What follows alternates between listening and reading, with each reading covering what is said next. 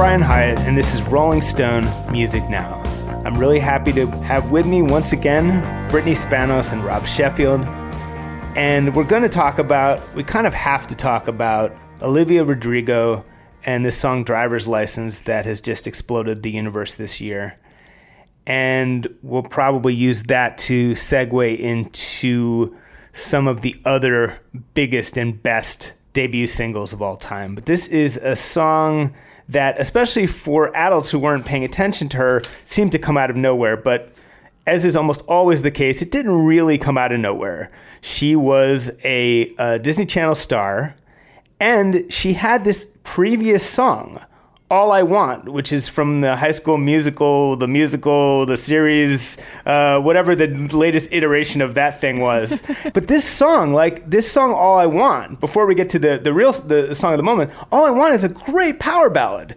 And it spawned, and I didn't realize when Driver's License first came out, but she's the same artist who already had a really popular TikTok meme. There's this bit in All I Want, maybe we can play the real thing eventually, but it's like, found a guy, told me I was a star. And it's such a prevalent TikTok meme. And basically, the way I saw it used, Brittany, and you can tell me if there's other ways, but basically it's often used in a really hilarious, ironic way. Like basically some loser dude will send the most annoying text message, like not even trying, maybe some kind of compliment that's actually an insult or something like that. And then you kind of show that, and over that you play the found a guy who told me I was a star. And it's actually really funny. I found a guy, told me I was a star. He held the best ones I've seen with that is the guy sending something that he meant to send to a friend that's like really mean about this date wasn't that great to the girl that he went on the date with, and then it's like found a guy that told me that I was a star playing in the background, which is perfect, top tier TikTok video.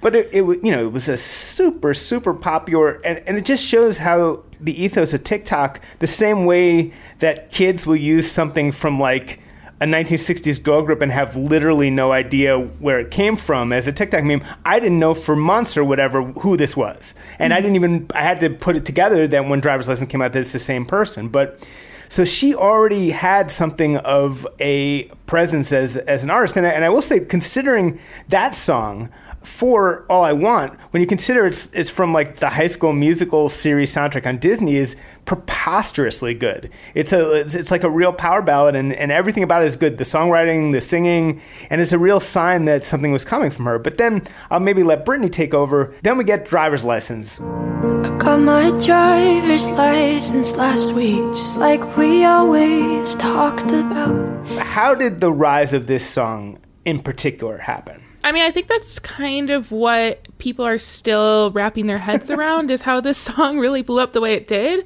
Because even when I first heard it, it was just like a friend who watched High School Musical, the series, was like, oh my God, Olivia Rodrigo released a really good song. You'll love it. And I just like happened to listen to it. And then all of a sudden that was like on Friday morning after it was released. And then by Saturday, it was like everywhere. Like it was trending everywhere. It was like on top of, the iTunes charts, Spotify charts, everything. But I mean, it's kind of fascinating because it's, the show itself and even the TikTok meme that she had, it wasn't really, by Disney standards, wasn't kind of like the big explosive phenomenon that you would usually associate with it. But I think she also kind of having a little bit of a fandom from there, but also she's a huge Swiftie, and so the Swifties had already kind of rallied behind her. Like her name I found familiar because she had done a couple of Taylor Swift covers on her Instagram that the Swifties really loved, and that Taylor I think even posted about one time. And so she already kind of was getting a little bit of fandom from there, from an already pretty massive established fandom. We're kind of rooting for her. But I mean, it's just one of those songs that's just, the minute I heard it, I was so overwhelmed by it because it starts kind of as this piano ballad. You're okay, this is, for me, I was okay, I don't know where this is going to go. And then it turns to this massive swelling, moving, just angry song about a breakup with a boy who's chosen some blonde girl that's so much older than her, and, everything that she's insecure about. Well, and maybe Rob can talk about what makes this song great, because I would dare say it is pretty great. And it's fascinating to me how it hits this note that's, I think, Brittany compared it to Lorde, which absolutely, it's Lorde-core, but it also kind of is in that vein of Folklore and Evermore as well, with some other stuff as well, with some Billie Eilish. It's like Olivia Rodrigo and this song were made in a laboratory to conquer the world, but it also doesn't have that calculated feel to it. It feels very genuine. But Rob, maybe you can talk about what you like about the song. Yeah, it's a song that I'm another person for whom it seemed to sort of come out of nowhere. But you can hear right away that she's a master songwriter who has listened to an awful lot of Taylor Swift and listened to a lot of Lorde and learned so many great songwriting tricks from them. If I didn't know that it was Olivia Rodrigo, I would have assumed it was finally a new Lorde song. It's so close to the melodrama template, but melodrama was, that Lorde album is very full of, it's a very Swifty album. It's very full of like Taylor's songwriting tricks that are just sort of given a new sort of context in this and so it's a song that definitely, it begins as one great song and then it turns into 3 or 4 other great songs in just 4 minutes. The whole thing, like we're halfway through, it turns into something completely different. And she's just like, I just fucking love you, and it's like, whoa, like you were saving this song for halfway through this other song. It's just so strategically brilliant the way it's put together. Yeah, Brittany, what else maybe you can add on to that? I mean, of course, there's also the added kind of story behind the song, which I think is so fascinating. Oh, yeah. And I am personally already obsessed with. And I think for a lot of people, this kind of like dose of like a little bit of like celeb drama behind the song and kind of unlocking the meaning, which so many great pop songs are built off of that and built off of this drama that you like want to learn more and therefore also care about the person who's singing it. But, it's not confirmed by Olivia. She has not yet said that this song is actually about him, but it is rumored to be about her co-star, the male lead of High School Musical, the series. Refuse to shorten it. So it's not about Zac Efron, is what you're saying? It's not about Zac Efron, but it's the guy who's in the much like Zac Efron and Vanessa Hudgens. They are the main couple of it, and then also had a rumored romance. So there was a song that he had co-written with her that was also for High School Musical, the series, that was released last summer. Rob and I can't help laughing but every time you say that, but go on, sorry. Yeah. I'm never going to shorten it. That this guy is basically Zac Efron, the musical, the series. That's right. I don't want people to get confused with High School Musical and High School Musical, the musical. We haven't even gotten into High School Musical 3. When is that going to be High School Musical 3? High School Musical, the series, the musical series. Hopefully soon. Hopefully. But his name is Joshua Bassett, and that's her co-star in the show. And basically the rumor is that he helped teach her how to drive over the last summer. And it kind of goes between they either like dated or they just kind of were having a mutual crush on each other at the time. But then more recently, he's been dating Sabrina Carpenter, the blonde girl, the titular blonde girl, rumored of the song. And who's that again? She is another person from the Disney universe. She's not on High School Musical, the series, but she was on the Boy Meets World reboot, Girl Meets World. I believe she played Topanga's daughter on that show. And she's also a pop star. She's been releasing music for several years now. And she's done a couple of she was in some Netflix movies, some Netflix dance movie last year. So she's around. She has her own sort of career going for her separate from High School Musical, the series. And so they've been rumored to date, Joshua and Sabrina. Leading up to this, there's been, on the Twitter streets, there's a lot of stuff about the co-stars of High School Musical, the series, supporting Olivia's music career more, a lot of rumors of anger and kind of rifts in the cast. And then following Driver's License, after it went number 1, the same day it went, or I guess a week after it was released, Joshua released a song called Lie, Lie, Lie, which is a choice, and has a video with him fighting with a girl in a car. It's the grandchild of Crimea River, basically. And then Sabrina Carpenter just last week released a song called Skin, where she basically says maybe blonde was the only word that you can think to rhyme. And then they both denied that it was about Driver's License or about Olivia, but we know what we want to believe. I think this is a good time to announce that this podcast is actually pivoting towards Disney Channel star gossip. That will be what we'll be covering from now on. So if you're not into that, you might want to find another podcast. Believe me, I have a lot. Yes, you do. I'm still waiting for Brittany to explain how exactly Joe Jonas fits into this fictional universe. I mean, because he's in there somewhere. I'm sure there will be a song written about Joe Jonas, as there have been many already. There's a rock camp counselor who's definitely involved in that driver's ed program. It's when Camp Rock, the musical, the series, comes out. The confusion on your face, Brian. Yeah, no, sorry. I'm musing separately. Hey, it's Kaylee Cuoco for Priceline. Ready to go to your happy place for a happy price? Well, why didn't you say so? Just download the Priceline app right now and save up to 60% on hotels. So whether it's Cousin Kevin's Kazoo Concert in Kansas City, go Kevin, or Becky's Bachelorette Bash in Bermuda, you never have to miss a trip ever again. So download the Priceline app today. Your savings are waiting. Go to your happy place for a happy price. Go to your happy price, Priceline.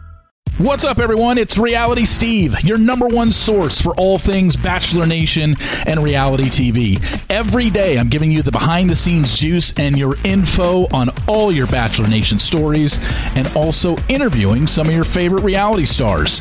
My name has been synonymous with spoilers, but I'm so much more than that. Give me a listen. The Reality Steve Podcast, part of the Believe Network. Just search BLEAV on YouTube or wherever you listen. I actually enjoy Disney Channel gossip more than I probably should. It's fascinating. But also it sort of brings it back to the sort of, the quintessential early 2000s-ness of this song, which is it's a very something I love about Olivia is that she was born the week that Avril Lavigne went to number one with I'm With You, which is God. A real, if you're into the template of defining people's cosmic destiny by what was number one when they were born. I mean, this is very much, the follow-up to I'm With You that Avril was driving for all those years. Also, Olivia was born the week the Postal Service album came out, which makes a lot of cosmic sense. Yes, this is, to reiterate, a 17-year-old, which February 2003, yes. Yeah. Extraordinary. Yeah. I mean, I think it's also just the power of a really great diss song on top of kind of a real kind of tangible drama that people can attach to.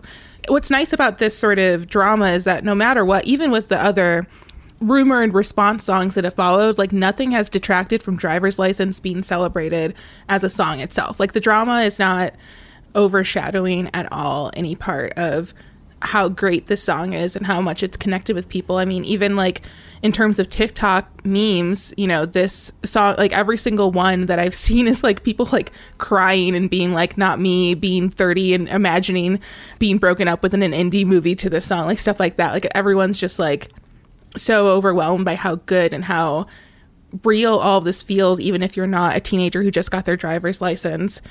As a person who's never gotten a driver's license, I'm moved by it. I feel like I also am going through the same thing. It's just even with all this drama, it hasn't taken away from how good the song is. And that's pretty powerful to have this celeb gossip component of it. And the song itself kind of standing, which is a very Taylor Swift yes, I was move. Just going to say. No matter what people are talking about, you can't deny that the songs are good. You can't deny that the writing is going to be what lasts longer than Joe Jonas sending a 10-second voicemail to Taylor Swift. Well, one of the many, many things that Taylor Swift accomplished artistically or set the template for artistically is the idea that one can make art out of what could be the stuff of celebrity gossip. That, even if it's a tabloid relationship, you can elevate it to something timeless, and I think it seems like Olivia has studied a lot of things about Taylor very closely, and that would probably be one of them. It's all very like the lineage of You're So Vain by Carly Simon, where it's like you have this like kind of incredible story. Sometimes it gets confirmed, sometimes it doesn't. And like that exists and is such a great compliment to the song itself.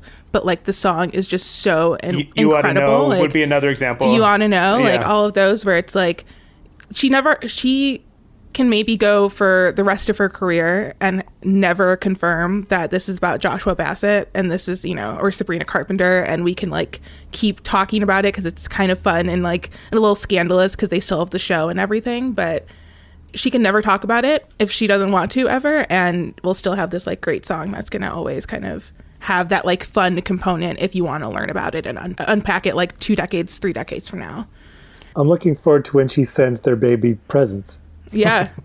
I'm looking forward to what the songwriter who was born the week that Driver's License came out Totally. hit number one is going to write a kind of similar statement about probably High School Musical 3, the musical, the series. Or, Driver's License, the musical, the series, the musical.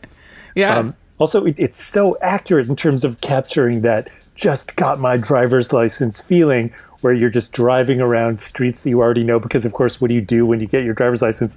You drive past the same streets that you'd be going to anyway, but it seems so cosmic and worldly. And the whole thing of like, oh, I drive through the suburbs, like it's this super exotic thing. It's just like really kind of, it beautifully captures that feeling of 17-year-old cosmicness. She's driving like a viper through those suburban streets, you could say. Absolutely. One of my visceral responses to the song was I got mad at Don Henley, a very typical thing that happens when I hear a good song. But I was like, I can't believe that garbage, the boys of, sorry, that song is kind of garbage. Like, and I was like, I can't believe that we could have had Driver's License in the 80s and we got stuck with the Boys of Summer instead. Like just a pallid imitator of the glories to come. Also, this song is so good at proving yet again that there is no better subject of a song than driving or cars. It true. Never fails. There are a few songs about cars and driving that I'm not immediately moved or, just like enjoying immensely in my life. Like it's just it's just an easy and like great way to like, I don't know, unpack your feelings. But yeah. Unbelievably, yes. Like this is a long drive for someone with nothing to think about. Like, but I guess a question that you would probably know is this a song she would have written after Folklore came out? Because I think it came before. Well, yeah, I think it might have been after Folklore because she did it on Instagram like in I think like the fall, late summer. So she's been on Instagram like performing a lot of her original music and kind of teasing a lot of the stuff that she will hopefully release. A lot of it's on YouTube, and you can find these like Instagram lives that her fans recorded and like, or songs that she's posted herself. And Driver's License was one of them that she had like shared it. But yeah, because I think like the songs that she released with Joshua came out in like June or July, and so Driver's License I believe came in the fall was when she first played it. So it would make sense. I hate to tell you like how many hours I've spent wondering if she'd heard August when she wrote this song. Like the whole like get in the car, drive to the mall, go back to the mall, go back to the streets, like this sort of circular loop of adolescent maudlin angst. But it's funny what an August sounding kind of song it is. Yeah. Although Taylor, I guess in her songs, she's usually in the back of a cab crying, like so maybe Olivia's her Uber driver, and like they're both crying in the same car. It seems like a good thing that a song like this could leap to number one because it's such a piece of old school songwriting. It just shows the world isn't done with that just yet. Yeah, I feel like there's like such an element of its rise feeling kind of inexplicable. The song itself, like there was really nothing, it wasn't in commercials or anything, like it wasn't on TikTok until over the week. Like it was kind of just there. Like it was just it felt very word of mouth in the first couple of days in a way that sometimes it doesn't always feel that way, especially when you kind of get like a lot of like new, especially like the post like TikTok artists that are kind of like going viral already. And so it felt like almost kind of word of mouth in a way that, especially for being a Disney star, can kind of not feel or not seem earned to people who aren't paying attention. But yeah, it was, in that first week, it's just like so fascinating to see how much people were gravitating towards it and blowing up and kind of like hearing about it from different, even just like corners of the internet and corners of like people I personally knew. Like it just seemed like it was hitting people from different angles. Well, it's also like there's nothing gimmicky about it. I mean, other than the real life resonances, but it's not reliant on a typical kind of TikTok hookiness. It's just a great song. What else, as far as, and we can talk more about the song itself, but what other kind of debuts does this remind you of, if any? It's definitely the kind of debut where you just hear this person's voice. At this point, you've spent like just a minute of your life listening to this person, and you want to know everything about where this song came from. You can't wait for the rest of the song to come through. You can't wait to hear it again after the first time. It's a song that sort of like, it announces in a big way the arrival of a huge new artist, especially obviously for those of us who hadn't heard any of her songs before. It was very much, like hearing Billie Eilish for the first time or hearing Taylor Swift for the first time. It reminded me very much of hearing Our Song, which was the first Taylor Swift song I ever heard. And I remember hearing that song and actually Googling who wrote it before even who sang it, because I was like, who is this songwriter? And I was like, well, that's really weird. It's the same kid who's singing the song. That's completely strange. Like, maybe she'll have some other good songs. But it was like that kind of thing where like you hear a new voice and instantly you're like, yep, this voice is going to be a part of our lives. Yeah, even in just sort of the last decade, thinking of Olivia and sort of the lineage of like Lorde with Royals and Billie with Ocean Eyes, and kind of having these artists who are brilliant songwriters who are just expressing like very peak teenage dumb sort of subject matter and kind of their own sort of views of romance, and again following it in the kind of Taylor Swift mode, but even just looking at those of Lorde and Billie and Olivia and kind of reinventing also like what it means to be a singer-songwriter as well. And like even that's what I kind of loved about Driver's License is like it seems like a very sort of standard piano singer-songwriter confessional song when it first starts, and then the way that it swells and the way it becomes this kind of very grand anthemic pop song in the vein of Greenlight and of Melodrama is so surprising in that, and how ambitious it is to not strip it down and be like, okay, like I'm just gonna make this like a kind of straightforward, me and a piano song. Like, no, I'm gonna make this like really kind of cinematic song that has like its own sort of really grand video to go with it, and that really takes you on this journey. I think that's a great job sort of contextualizing it, and it reminds you that even as everything else is going on in pop and hip hop and everything else, there is this sort of thing amassing of especially female singer-songwriters. That's one of the major, I think we can sometimes overlook it. That's almost like a big alternative to, especially to rap and stuff, that this whole other thing. And the other thing, it's just, this is truly like sort of a child of Taylor, or at least a niece of Taylor, where you can start to see this career of hers that's still very much going on, but where she's also in some ways a veteran artist, where you can start to see how this influence is going to be percolating down. And that's pretty exciting too, I think. Absolutely. Like this is really kind of like the first taste of the first wave of kids who grew up idolizing Taylor Swift, who, were in kindergarten when Fearless came out. And so like they've spent their entire emotional lives immersed in that music. Like, and that's what clearly is their biggest inspiration as a songwriter. So it's kind of like, wow, this is the first, like, over the next 10 years, we're going to be hearing a lot of Olivias who, like, this is their mother tongue musically. Yeah.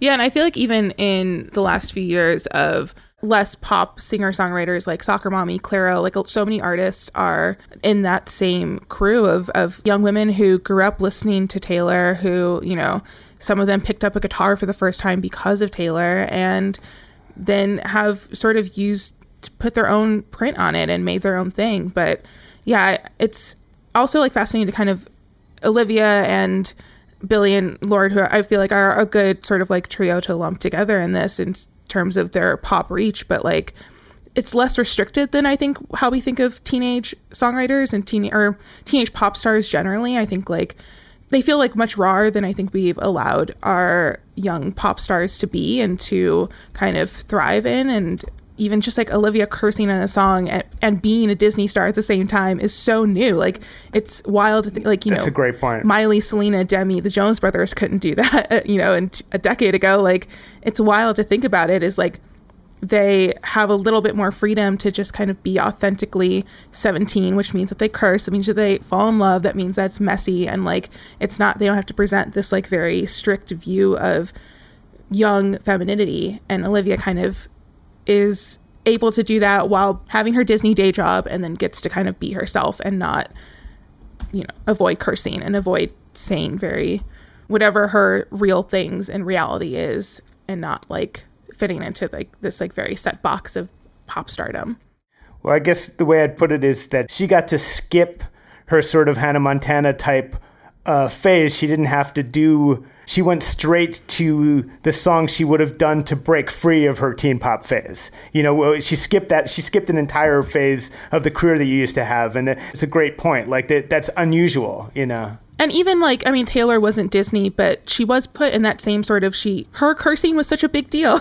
Like she's an adult woman. Like, if she wanted to curse when she was 17, like at that time, it would have kind of still been controversial, because the people that she was also in sort of like that generation of young stars were not presenting that. Sort of like she kind of got lumped into that because of just being young and being, the expectations of that. But to kind of take it outside music too, is like this crew of Disney stars who are kind of allowed to be more of themselves, like Zendaya or Bella Thorne too. Like we're kind of like seeing like a new sort of wave of kind of child stars being allowed to just like chill and like be themselves to some degree, and like not sort of be put under this like very significant pressure that was detrimental to a lot of people that preceded them. Very self-conscious in the flaunting of the songwriterliness of it too, in a very upfront way, which certainly wasn't the case with, the Disney Mouseketeers 20 years ago. This is very much presented like she and everybody involved in presenting the songs very much wants you to know this is her writing a song about her feelings. And that's a very, before and after Taylor, like the mystique of young female pop star songwriterliness is like completely different. That Taylor raised the ante in terms of like, I write songs about my feelings. That line that she used to say at every live show, that was like such a revolutionary line at the time. And we were joking about some of my favorite parts of Olivia's video, or when she's like just lying on the floor, like playing her little Casio keyboard in the way that, in the old days it would have been, Carole King, like looking out the window with a cat, like that kind of, like, here I am just introspective musing, and that this, really kind of, honestly, like kind of like silly toy-like looking keyboard, but nonetheless very, very important that her playing this song on an instrument is so key to its mystique and its appeal. Well said. Shall we move on to some historical examples, or did the two of you want have a bit more? We can always move back. Well, yeah, and Olivia's in this great pop tradition of artists who get it so right on their first single. Mm-hmm. And we have this list, a very well done list on RollingStone.com of the 100 greatest debut singles of all time. And we can certainly go through that list. But just as far as what are some of your favorites on this list, Rob? And perhaps most similar, with perhaps a similar impact to the song we've been talking about. Well, the number one on the list, we did this list last summer. It was the 100 greatest debut singles of all time. It was super fun to do, super fun to put together, super fun to argue about. And the number one song on it was the debut single of one Britney Jean Spears, Baby One More Time. Oh, baby, how was I supposed to know? A song that certainly did not involve a video where she's actually playing an instrument or flaunting that she wrote the song herself, which, of course, she didn't. Neither did any native English speaker, as you can hear by the typically Max Martin nonsensical lyrics. But Baby One More Time, a very similar kind of hit. It came out at a very similar time of year. It was last few days of 1998, first few weeks of 1999 song that everybody who heard it was like, what the hell is this? Who is this? Why are they doing this? There's a lot of the alien sound of Britney's first song was definitely like a very flamboyant, in your face, here's how music is going to sound from now on sort of statement. But, like the Olivia song, very much, here I am, an artist with this new approach, and the rest of y'all are just going to have to catch up with me. Y'all being exactly how Britney would have put it at the time. Like another example, another song on the list that, has gone down in history as an artist getting it so perfectly right on their first single is My Sharona by The Knack, which, was sort of halfway through the list. It was number 50, I believe. And that's a song where, you could tell this band had a bunch of brilliant ideas, and they put all these brilliant ideas into one perfect song that, people are still listening to 40 years from now. Like, nobody at the time would have been surprised that song was going to be a permanent canonical hit. My Sharona is just like, it was something that was so like brilliantly realized on the first shot, and you just knew the Knack were never going to have another song anywhere near as good as My Sharona, and didn't need one. Like Olivia's a very different kind of artist, and I think she'll probably have more songs in her than the Knack, but it's that kind of thing where like somebody has just an approach that is so unmistakably theirs just from the get-go. Something similar on the list as far as genre and impact certainly is the first Lorde single. That certainly jumped out at everyone. Yeah, I mean, another case of like, it's, you hear the song, you're immediately moved by it. I mean, I loved Royals from the minute I heard it. Like, there was no question that I was excited about where Lorde would go. But yeah, it's one of those things where it's like, where does she come from? Like, who is this person that, But I mean, that entire album is so brilliant. And again, just like a way of kind of hearing a very teen experience. Like, here's this, this teen girl talking about just like the fact that like, her and her friends are going to like live their life and like not want to aspire to like have a bunch of money and like do a bunch of like wealthy people things and just like chill, and they're having a great time, which is a super fun type of like viewpoint of youth. Another song from the list, it reminds me of, not that it sounds similar, but like the same kind of like impact, is Kate Bush, who's on the list. Her first song was Wuthering Heights. Definitely a song, the first time you heard it, as if you heard it now, it'd be the same thing. The first time you hear that song, you're like, what the hell planet did this song come from? And who is this person? Why are they doing this? How is it possible that they're doing this? But also, why are they doing this?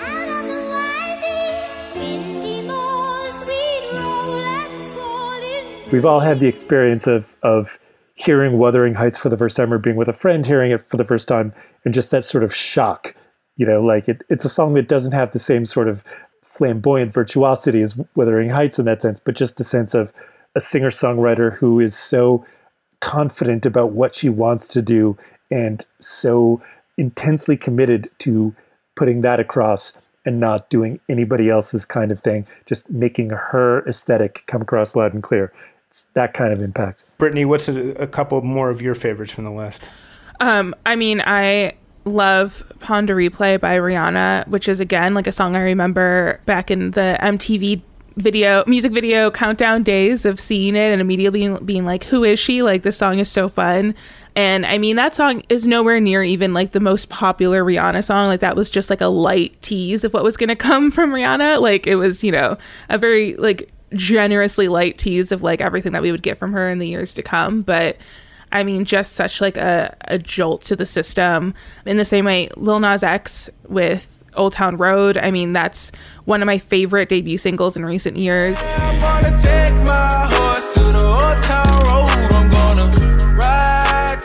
That song, I mean, just the way that it took over and still is everywhere. Like, it's still, a super popular song. But I mean, the conversation that started about country music and like, what is country, and even just like the appropriation in the genre versus like why he didn't count on the charts in the same way. And I mean, also every single remix was fantastic and had Billy Ray Cyrus, who is also on this list with Achy Breaky Heart, and was also kind of shook up country music and what it was.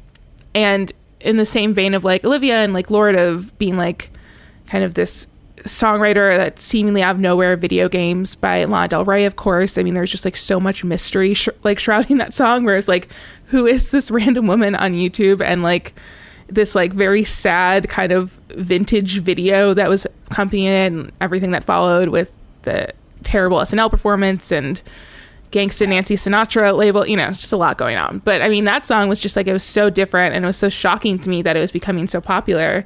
Even as much as I loved it, I was like, why is this connecting with so many people? Like, this is like such a sad, slow song about just watching your boyfriend play video games. Like, it's amazing. It's like one of my favorites. I think what all the best ones sort of have in common is the thing that Rob was saying. When you hear them, you're like, who is this? I need to know everything about this person immediately.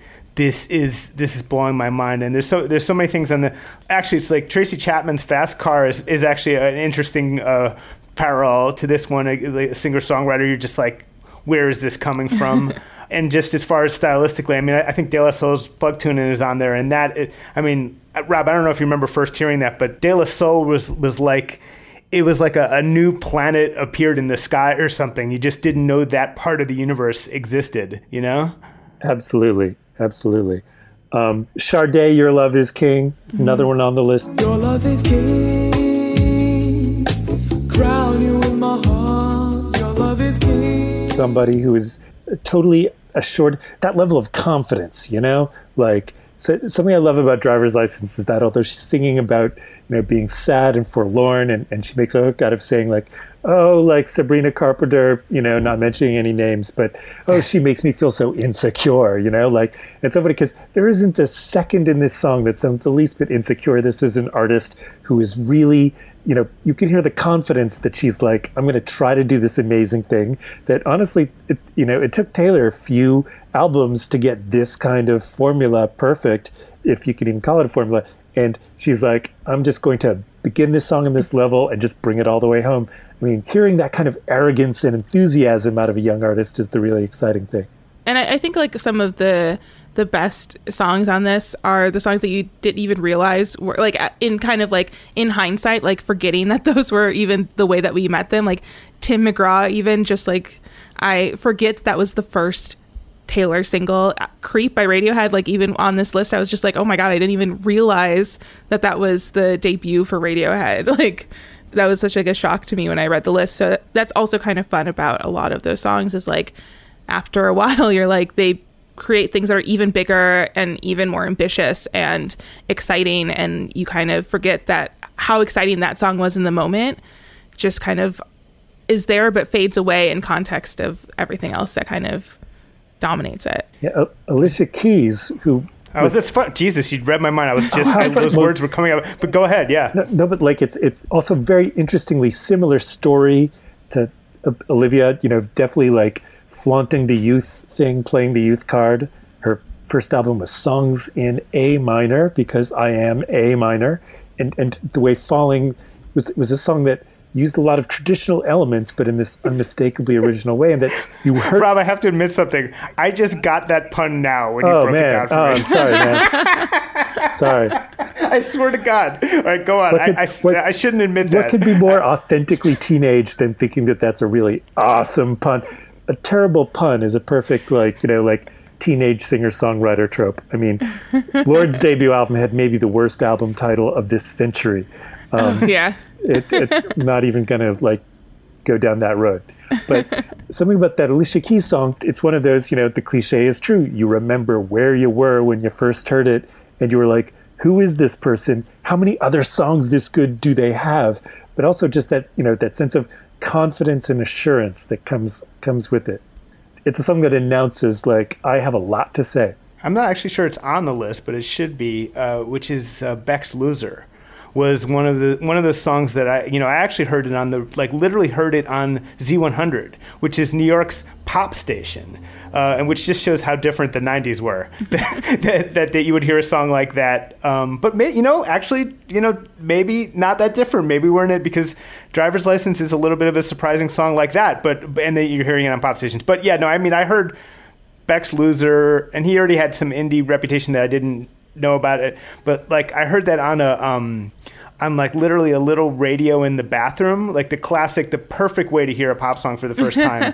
And it just like I think I'm not even that huge a Beck fan, but just as far as it was just one of the most intense moments of who is this, what is this, and that's the perfect thing that we're talking about. And just, it doesn't sound like anything else. You don't know who the hell it is, and it seems to have come out of nowhere. As far as like actual moments for you two like that with first songs that you can think of?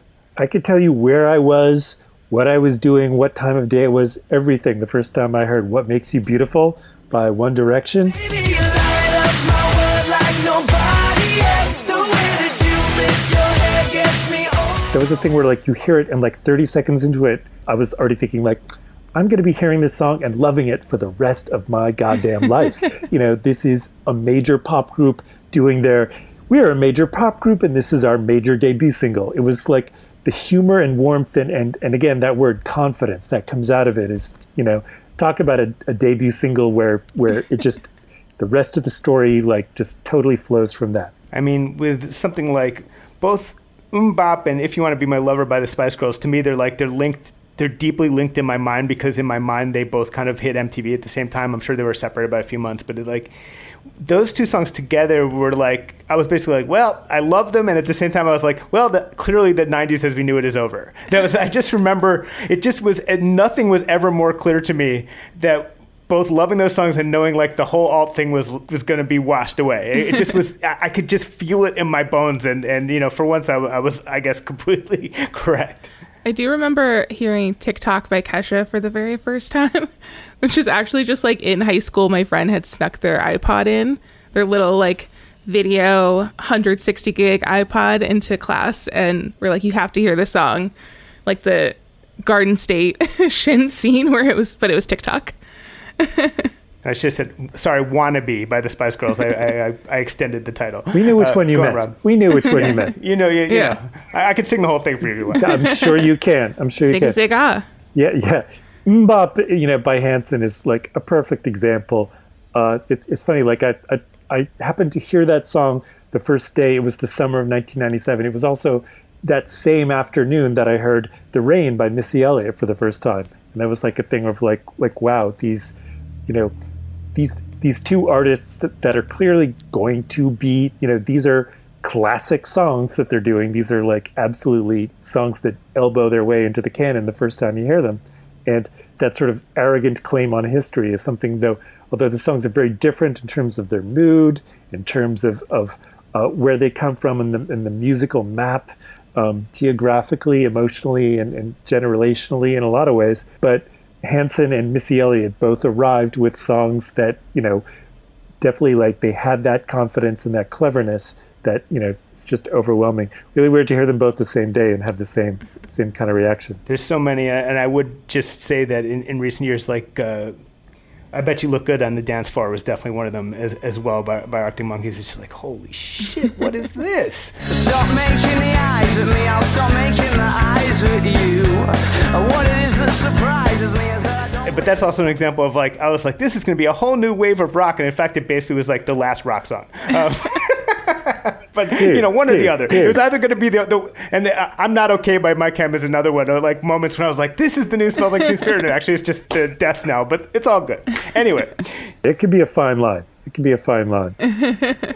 It's always either the beginning or the end. Well, but something like New Edition Candy Girl, which is a song like another song that you remember exactly where you were when you first heard it. Candy Girl.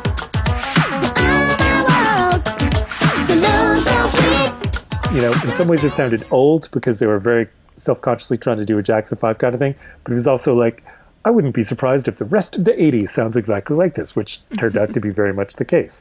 You know, that was a song that both, you know, it made its claim on history up to that point, but it was also a song that started a whole new future. I mean, New Edition, influential to say the very least. Aptly named group. Maybe we'll do another episode on all of our wildly incorrect predictions on pop history that were inspired by things. But today we're out of time. But as always, thanks so much to Brittany Spanos and Rob Sheffield for joining me today. And we'll be back next week here on SiriusXM's Volume, Channel 106. In the meantime, we are a podcast. Download us as a podcast. Subscribe to us as a podcast.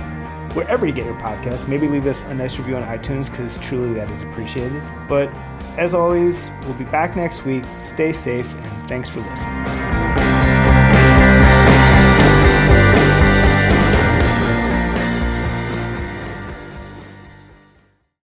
and welcome to Talkville, the Ultimate Smallville Rewatch podcast. Guest star Sarah Carter as Alicia Baker, although I didn't really work with her a lot.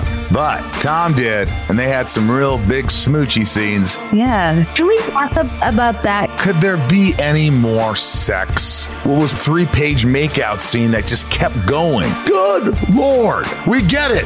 They have chemistry. Jump in now or catch up on any of the past seasons of Talkville on YouTube or wherever you listen.